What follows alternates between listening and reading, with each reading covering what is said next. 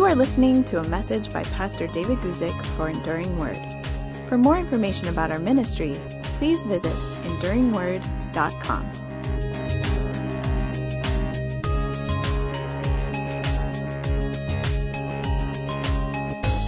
Well, with that, would you please open up your Bibles to the book of 1 Samuel, chapter 3 is where we're going to begin this morning.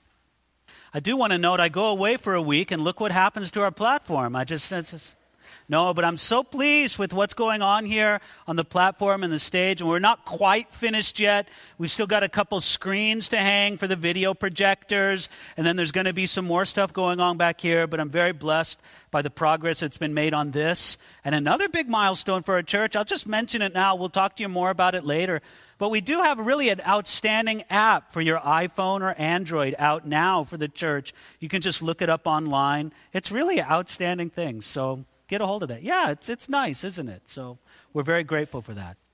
All right, now you know my thing here on Sunday mornings and on Wednesday nights as well is that I'm a man who is just really committed to the verse-by-verse teaching through books of the Bible. And on Sundays, we just finished up, not too long ago, teaching through the book of Exodus. And pretty soon, we're going to get started on teaching through the book or the letter to the Hebrews in the New Testament.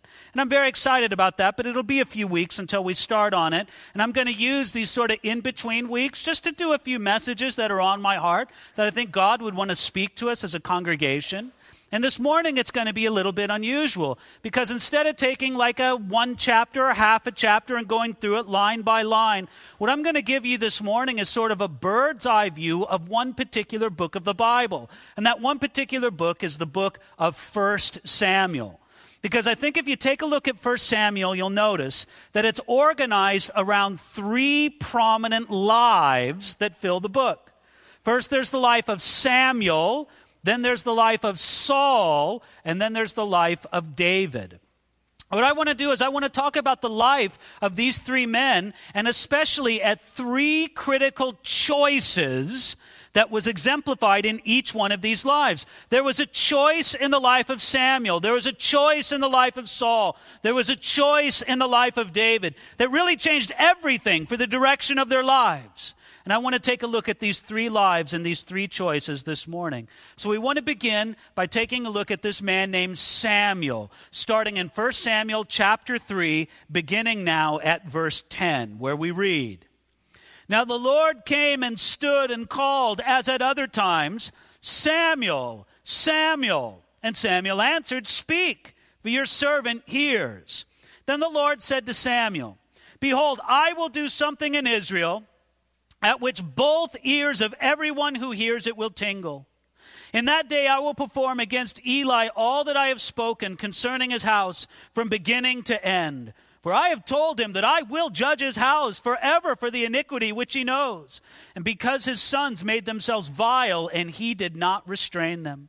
And therefore I have sworn to the house of Eli that the iniquity of Eli's house shall not be atoned for by sacrifice or offering forever.'" Verse 15, "So Samuel lay down until morning and opened the doors of the house of the Lord. And Samuel was afraid to tell Eli the vision. Then Eli called Samuel and said, 'Samuel, my son.' And he answered, 'Here I am.' And he said, 'What is the word that the Lord spoke to you? Please do not hide it from me. God do so to you, and more also, if you hide anything from me of all the things that he has said to you.' Then Samuel told him everything, and hid nothing from him. And he said, 'It is the Lord. Let him do what seems good to him.' Verse 19, "So Samuel grew, and the Lord was with him, and let none of his words fall to the ground.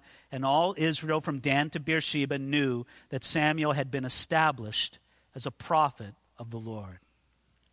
Do you know something of the story of Samuel? Samuel was a boy who from his very young childhood, we don't know exactly what the age was. Maybe it was 4 years old, maybe it was 5 or 6 years old. But from a very young age, Samuel was dedicated to the Lord. And I don't just mean in the very beautiful way that we saw little Jack Wally be dedicated to the Lord. That's a precious thing, and we love doing it here at Calvary Chapel. But yet I'm talking about in a different way altogether, because actually what Samuel's parents did was they brought this little boy before the sanctuary, the tabernacle of the Lord, and they brought him to the high priest, and he said, he's yours now. He serves you. He's your permanent little child intern. That's what his job is. His work is to grow up and to be sort of a helper at the tabernacle. And they left him there. Well, this little boy, Samuel, grew up then at the tabernacle of the Lord, at the house of the Lord. But yet he had to grow and become initiated in the things of God. And one night, as he lay his head down to sleep, he heard a voice speaking to him, Samuel, Samuel. And again, not being familiar with the things of God and not really knowing how to recognize nor respond to the voice of God, the little boy Samuel thought that it was Eli, the high priest, speaking to him from the other room.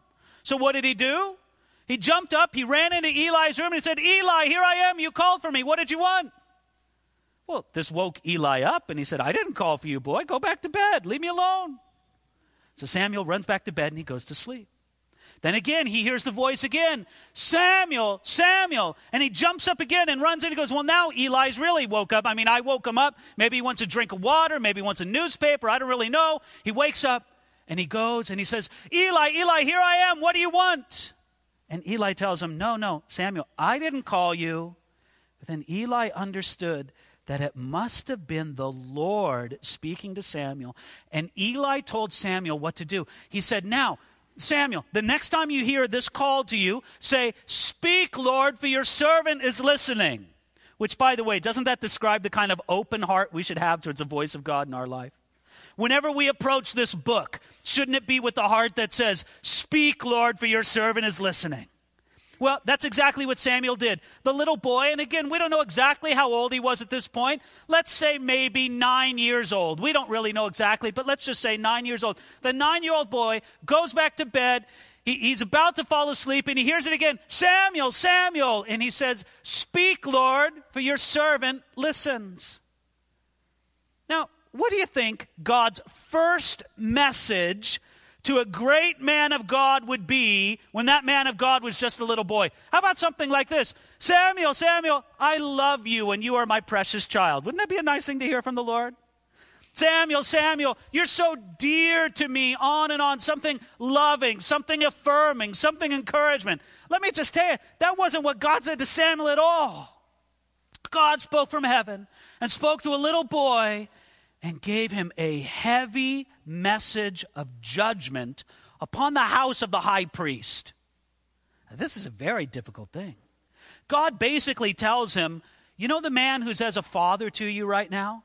You know the man who is the high priest of the entire nation of Israel? I'm going to bring judgment upon him and on his sons for their great wickedness. Now, could you blame little Samuel for saying, all right, Lord, you told me that, but I don't have to share that with anybody. I'm just going to keep that to myself. How could you look Eli in the face and deliver this terrible message of judgment? Well, I'll tell you how it happened.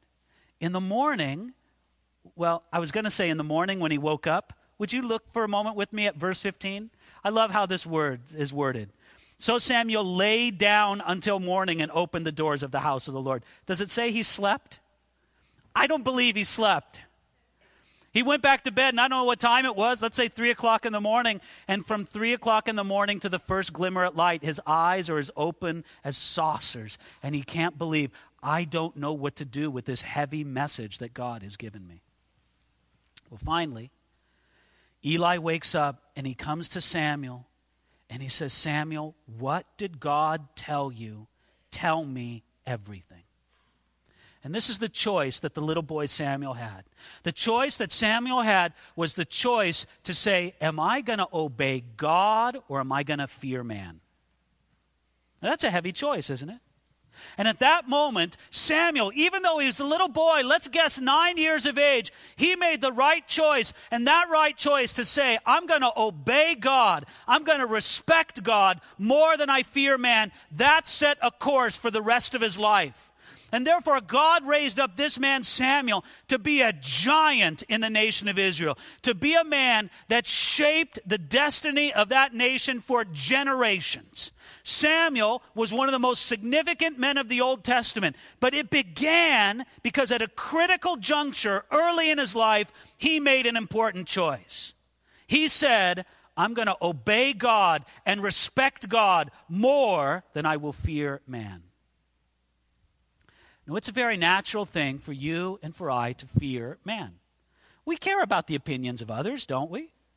I mean, after all, when you prepared yourself to come here this morning, I suppose you gave some thought to what you would look like in front of other people. Yeah, I think most of you did. I don't think there's an unkempt person in the bunch here. You cared about just saying, well, other people are going to look. I just need to give some concern to how I look. And then we think about that, how we act, how we speak. And there's a measure of that. That's fine in our lives. God never calls us to live these lives that just say, oh, forget about the world. No, he wants us to live lives of love and connection and engagement with the world around us. But you know what the danger of that is? The danger is that we would become slaves to the opinion of man. That there are people who would say, well, I'm going to think you are foolish for being a full-out follower of Jesus Christ, and so I'm not going to do it. And there comes a place where you and I just simply have to say, forget it. I love you. I care about you. No disrespect towards you, but I'm not going to let your poor opinion of me shape my following of Jesus Christ. I think it's remarkable that this little boy Samuel came to this awareness so early in his life, and it set a direction that I hope is set in your life. And I want to say this with compassion, because I don't want to act as if these are easy things. These are difficult things in our life with Jesus Christ. But ladies and gentlemen, we must come to the place where we fear God before man. And we're not afraid of being laughed at by men, that we're not afraid of being rejected by men. As a matter of fact, to some degree, we would count it as a badge of honor. But we would say, no, though none go with me, I'm going to follow Jesus Christ. Though none go with me, I'll be committed to him. God helping me, I'll make just that kind of stand. That's what Samuel did. And for some amazing reason, I'm sure it was the work of the Holy Spirit in his life, he had the courage and the ability to make such a stand at such a young age.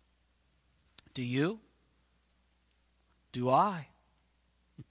I read this and I just get just a little measure of shame in my own face as I think, do you realize that maybe a 9-year-old boy was more courageous in following God than I am? I think, no, Lord, would you please strengthen me?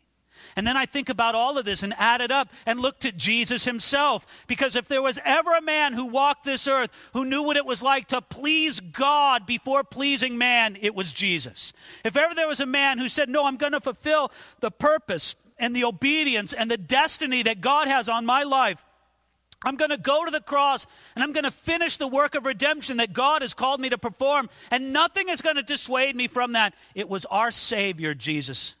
Because as marvelous as Samuel was, and I think he is one of the great figures of the Bible, as marvelous as Samuel was, he never died for your sins. But Jesus did.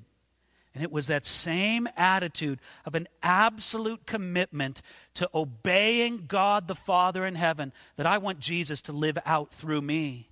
And I trust he can do through you as well. Well, that's the first life. That's Samuel. What about the second life? I said the second life that dominates the book of 1 Samuel is the life of Saul. And do you remember something about Saul? Saul was the man who was chosen to be the king of Israel because Israel wanted a king to be just like all the other nations. They looked about the Moabites have a king, the Egyptians have a pharaoh, the Hittites have a king. Why can't we have a king? God told Samuel, don't take it personal. They're rejecting me. They're not rejecting you. And so God said, okay, we will deliver a king to Israel. But unfortunately, God gave Israel what they wanted. Do you understand? It's not always. So let me just put it this way. Sometimes it's the judgment of God to give us what we want. And what Israel wanted was they wanted the image of a king. And so God gave them a king who was all about image. Sometimes I like to call Saul the king from Central Casting, because he looked the part. You know, if you were going to cast a movie and have a king, Saul would be it. the right height, the right build, the right chin, whatever it took to bear that crown on the brow, it was Saul. Unfortunately, he didn't have a heart after God.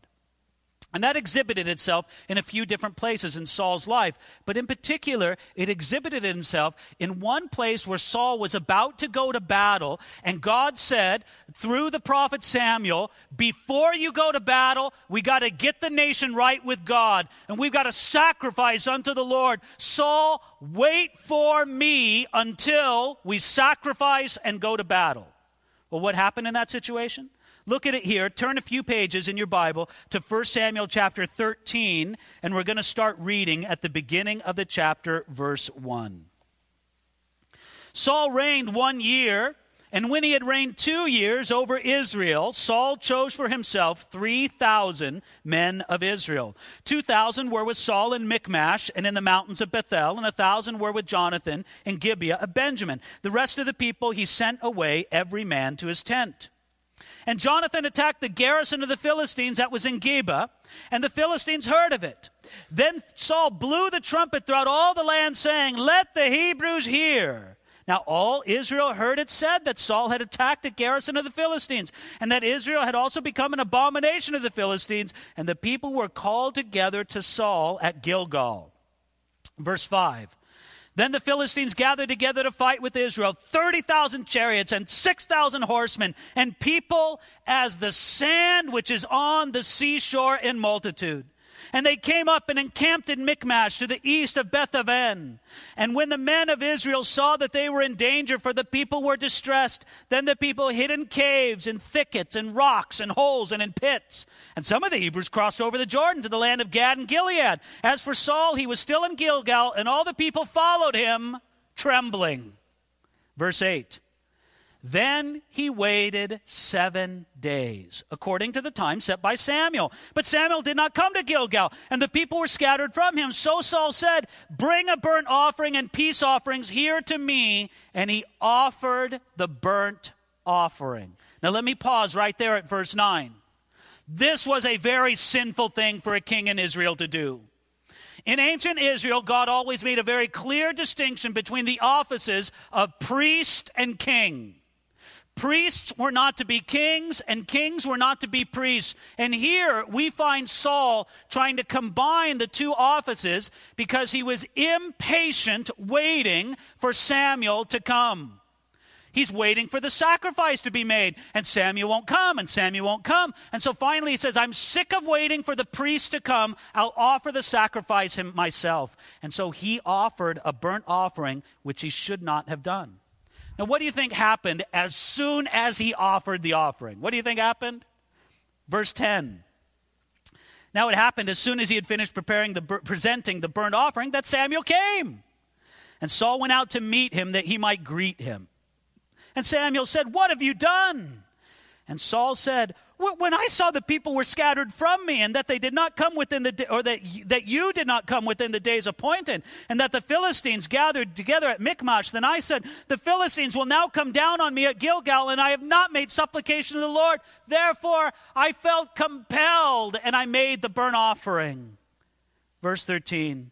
And Samuel said to Saul, "You have done foolishly. You have not kept the commandment of the Lord your God, which he commanded you. For now the Lord would have established your kingdom over Israel forever, but now your kingdom shall not continue. The Lord has sought for himself a man after his own heart, and the Lord has commanded him to be commander over his people, because you have not kept what the Lord has commanded you." I want to focus on the critical choice that I feel Saul made in this passage. And you might think, well, of course Saul made a bad choice. He made the choice to offer sacrifices when he had no business offering sacrifices as a king. He was a king, not a priest. He should have never made the burnt offerings. No, that's not the choice I'm talking about. Even though that was sin, and even though that was a grievous sin, my whole point in this is simply this. Saul's real error here was not the sin, it was the excuses he made for his sin. Do you see what his excuses were? It's really quite eloquent. It's amazing how eloquent a man or a woman can become when it comes to making excuses for sin. When he said, what has he done? It says there in verse 11, and Saul said, when I saw that the people were scattered from me and that you did not come within the days appointed, number one, the people are scattering. Number two, it's your fault, Samuel, for not coming in time. And that the Philistines gathered together at Michmash, then I said, the Philistines will now come down upon me at Gilgal, and I have not made supplication to the Lord. Therefore, I felt compelled. I had to do it. Excuses, excuses, excuses. Friends, here's a simple point. It wasn't Saul's sin that ruined him.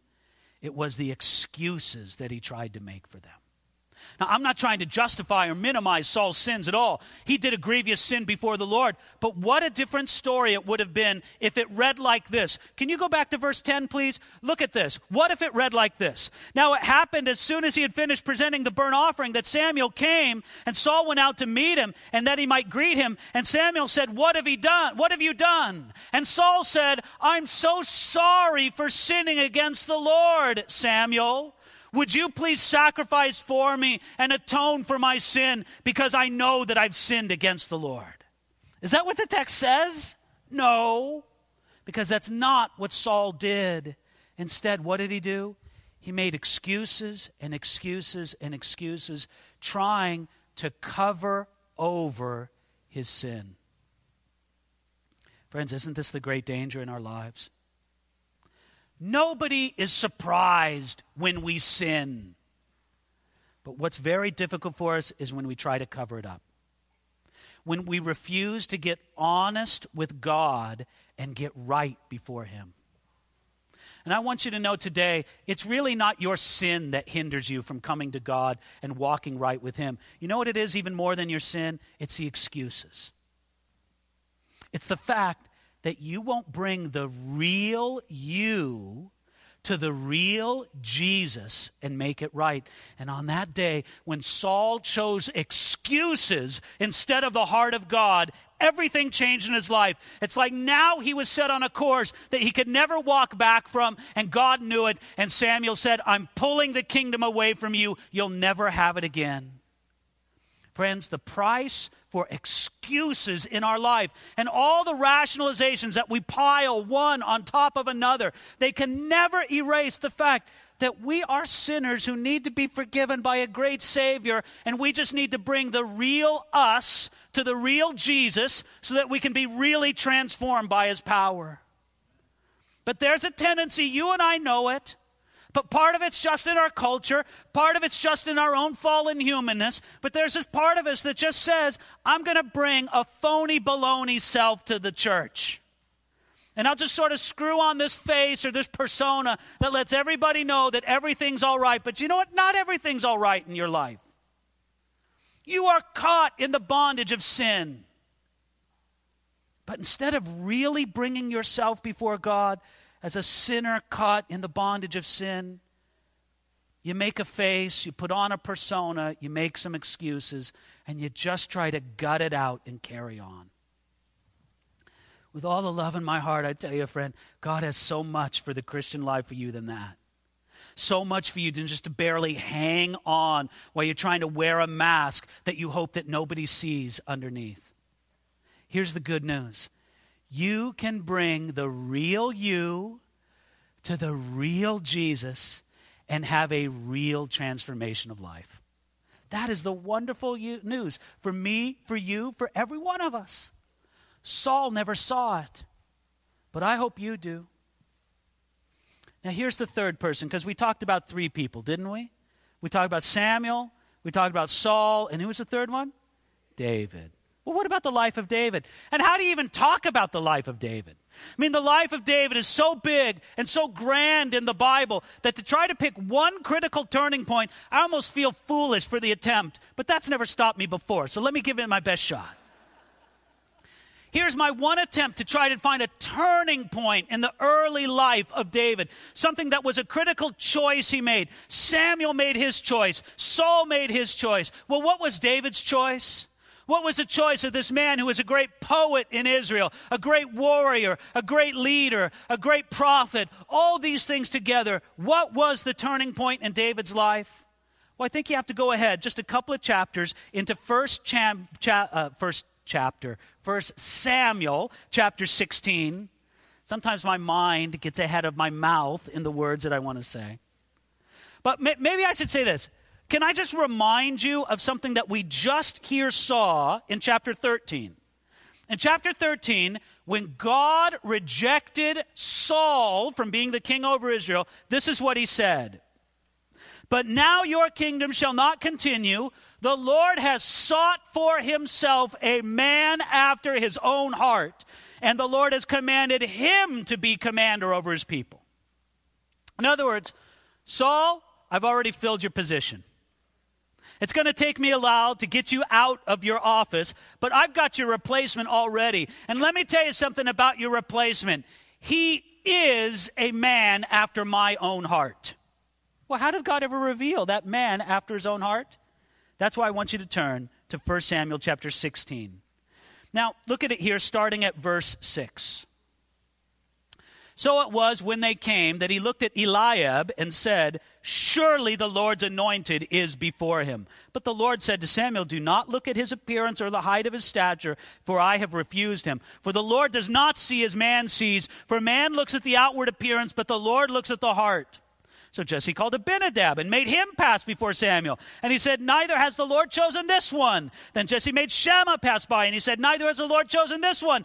Thus Jesse made 7 of his sons pass before Samuel. And Samuel said to Jesse, the Lord has not chosen these. And Samuel said to Jesse, are all the young men here? Then he said, there remains yet the youngest, and there he is keeping the sheep. And Samuel said to Jesse, send and bring him, for we will not sit down till he comes here. So he sent and brought him in. Now he was ruddy, with bright eyes and good looking. And the Lord said, arise and anoint him, for this is the one. Then Samuel took the horn of oil and anointed him in the midst of his brothers. And the Spirit of the Lord came upon David from that day forward. Now I want you to notice something. In this whole beautiful scene from 1 Samuel chapter 16, God is telling the discouraged prophet Samuel, go out and I'm going to show you the man that I've chosen to replace Saul as king. It's going to take many years for the replacement to happen, but I'll show you who the man is right now, and you're going to anoint him with the oil of anointing. So he says it's going to be one of the sons of a farmer in Bethlehem named Jesse. So he goes and he meets with Jesse. He says, Jesse, bring all your sons to a great big barbecue that we're going to have, and I know it's going to be one of your sons that I anoint. So Jesse brings his sons. And the first one he looks at a guy named Eliab. And Eliab, well, he's another king from Central Casting. He looks the part. And therefore Samuel looks at him and he goes, oh, Lord, that's the one. That's him. He's the king. And that's almost as if God says to Samuel, Samuel, you fool. How many kings from Central Casting do you want? I'm not looking for a man who just looks the part. I'm looking for a man who has the true heart that I want him to have on the throne of Israel. So the firstborn wasn't the one, the secondborn wasn't the one, the thirdborn wasn't the one, and God goes through 7 sons of Jesse, and none of them are the one. Therefore Samuel says, well, you must have another son, because God says it would be one of your sons, but these guys aren't the ones. Do you have another son? And did you notice how Jesse referred to his own son right there in verse 11? Let me read it to you again. And Samuel said to Jesse, are all the young men here? Then he said, there remains yet the youngest, and there he is keeping the sheep. Do you notice something? How despised David was by his own father. Samuel the prophet comes and he says, Jesse, I'm giving a great big dinner. Bring all your sons and bring them here to the dinner because we want to have a dinner with all your sons. He doesn't even think to invite the youngest son, David. And then when Samuel calls him on it, he doesn't even give David a name. Do you see how he refers to David in verse 11? What does he call him? The youngest. Which, by the way, especially in that culture, was a way of sort of despising a person. Well, Samuel said, I'm having none of that. Get this youngest son, bring him in here. And as soon as he saw David, he said, that's the one. And he anointed him with oil. Now, what's the point? Where's the choice that I'm trying to point at here? Well, ladies and gentlemen, do you realize something? that God said, I have a man after my own heart. And that was David. In other words, David, while he was still out keeping the sheep, was a man after God's own heart. Don't think that David became a man after God's own heart once he took the throne, or once he became a general, or once he slew Goliath, or whatever you want to say. David was a man after God's own heart when his own father didn't even seem to know his name, and all he did was keep sheep out on some hillside in the Judean rural area. And this is the point. David had a real relationship of love and trust and fellowship with God before anybody ever looked at his life. And this is the choice. I have to say, I honestly believe that this was the pivotal choice in David's life. David chose to love God when no one was looking at him. And friends, this is a choice that I want to challenge myself with, but I'll challenge you in it too. I'm going to include you in this challenge too. To say, do I love God when no one else is looking at me?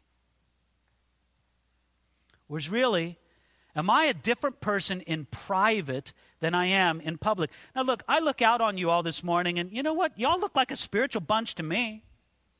You're attentive. You got open Bibles. You're looking at stuff. You seem attentive. You're tracking it. This is great. I'm very blessed by it.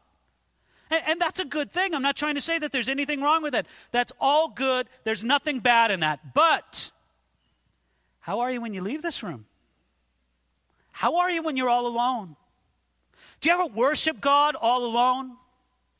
Do you ever pray to the Lord all alone? Do you ever dig into His Word all alone? Do you ever really love God when no one's looking at you? Or, friends, I got to say this to myself because there's actually a danger in what I do as a pastor before you. There's a danger in that I would become what's sometimes known as a professional Christian. Oh, when I'm on the platform and the lights are on me, then I'm spiritual. And I know how to spin out the right words. But I got to ask myself the same question you need to ask yourself. Is it real off the platform? Is it real outside the walls of the church? Is it real when it's just me and God? I know the choice that David made. David made a choice that when it was just him and the Lord out tending a flock of sheep and nobody knew who he was, and knew who he was, and when his own father despised him, David pursued a real relationship with the Lord. And the only eyes on him were little sheep eyes. How about you? I think this is such a critical key to a life lived with God. A key that says, I'm not going to wait to perform my walk with God in front of other people. I want it to be something I am, not just something I do. Do you want God to do a kind of work like that in your life? I want Him to work in my life this way. So shouldn't we just kind of look at this and say, here this morning we see 3 lives and we see 3 choices. We see the life of Samuel, and he chose to fear God more than man. We see the life of Saul, and he's the one who made the bad choice. He chose excuses rather than the heart of God. But then finally, blessedly, we see David. And David was the one who chose to love God when no one was looking at him. And that's what we have to be in our life as well. So, Father, that's my prayer. I pray it for myself. I pray it for each of these, Lord, who so patiently and so intently they listen to your word and to hear what your Holy Spirit would speak to them through a poor vessel such as myself. But God, I pray that you would take this word and you would challenge each and every one of us. I'm blown away, Lord, that you've made us in your image and you've given us some faculty of choice To be able to say, yes, Lord, I want to orient my life in this way. Would you please help me to grab a hold of this? And Lord, we don't think for a moment that we can make any one of these choices independently of you. We cling to you, and we ask that you would work these things in us. Yet nevertheless, Lord, we want to choose these things, to choose life, and to live a life that gives you honor and praise. Help us to do it now, God. We pray this in Jesus' name. Amen.